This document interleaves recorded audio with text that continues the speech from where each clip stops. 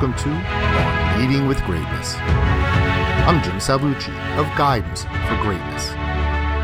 This week's installment, cheaters often prosper, but virtue is its own reward. You have heard the proverb, cheaters never prosper. What a load. I listened to this podcast the other day where the speaker shared a tale from his youth. Picture this scene. 9th grade on the JV basketball squad. The coach, trustful soul that he was, would leave the gym and let the players run laps on their own. Some of those boys gave up early, but not our future podcaster. After all, he reasoned, what kind of a person would he be if he cheated? The podcaster went on to preach about the supposed benefits of not cheating. He claimed that the only path to success is through adhering to the rules. He argued that athletic greatness was only achieved through rigorous honesty. His assurances, though, were belied by the fact that he never actually made the varsity squad, despite his scruples. I will bet you, however, that some of those quitters made the team. The podcaster proceeded to relate how, as a boss, if you cheat or lie, you will lose the respect of your people and tend to attract cheaters and liars to your side. All true. But he concludes that you cannot then succeed. That conclusion depends on the meaning of success, though, right?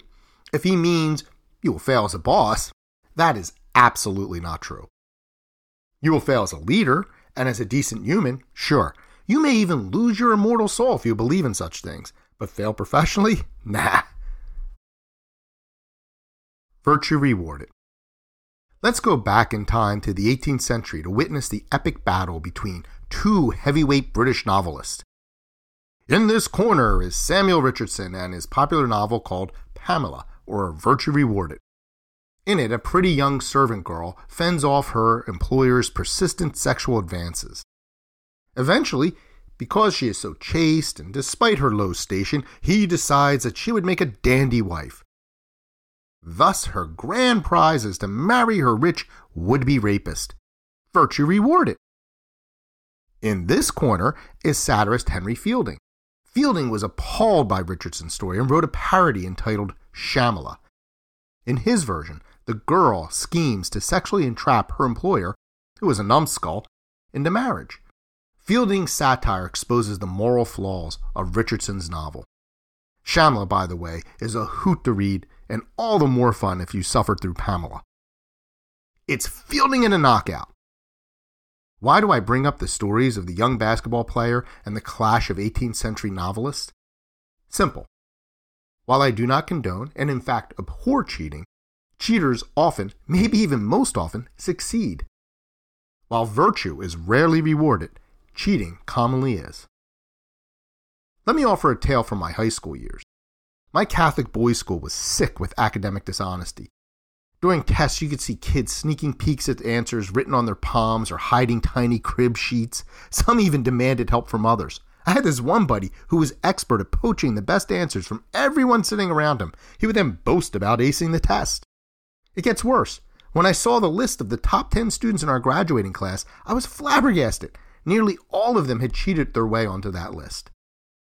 As for me, I was somewhere way down in the middle of the pack. I was no cheater. I earned my mediocrity honestly.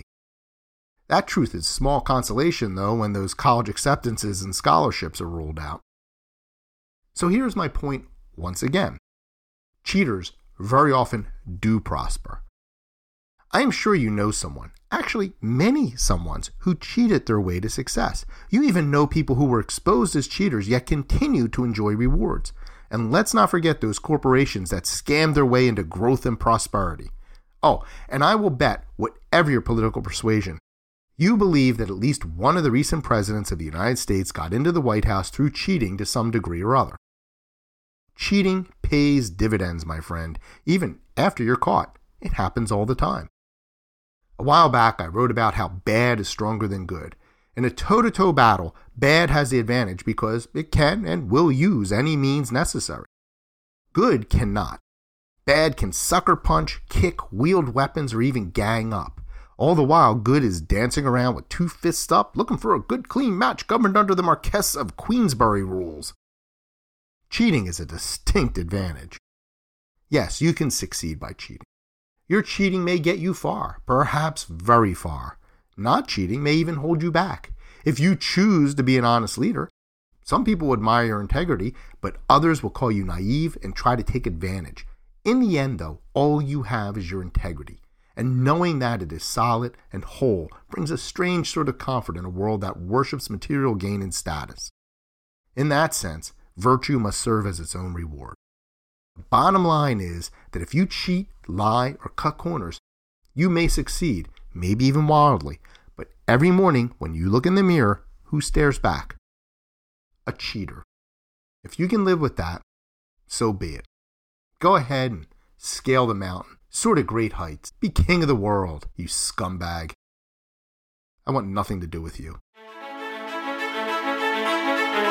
How often do you condone your own or others' corner cutting? In contrast, what do you do to prevent it?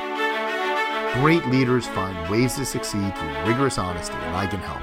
If you want to learn more about how to become a great leader in this world of bad bosses, visit guidanceforgreatness.com. Join the conversation by leaving a comment and leave a like or review.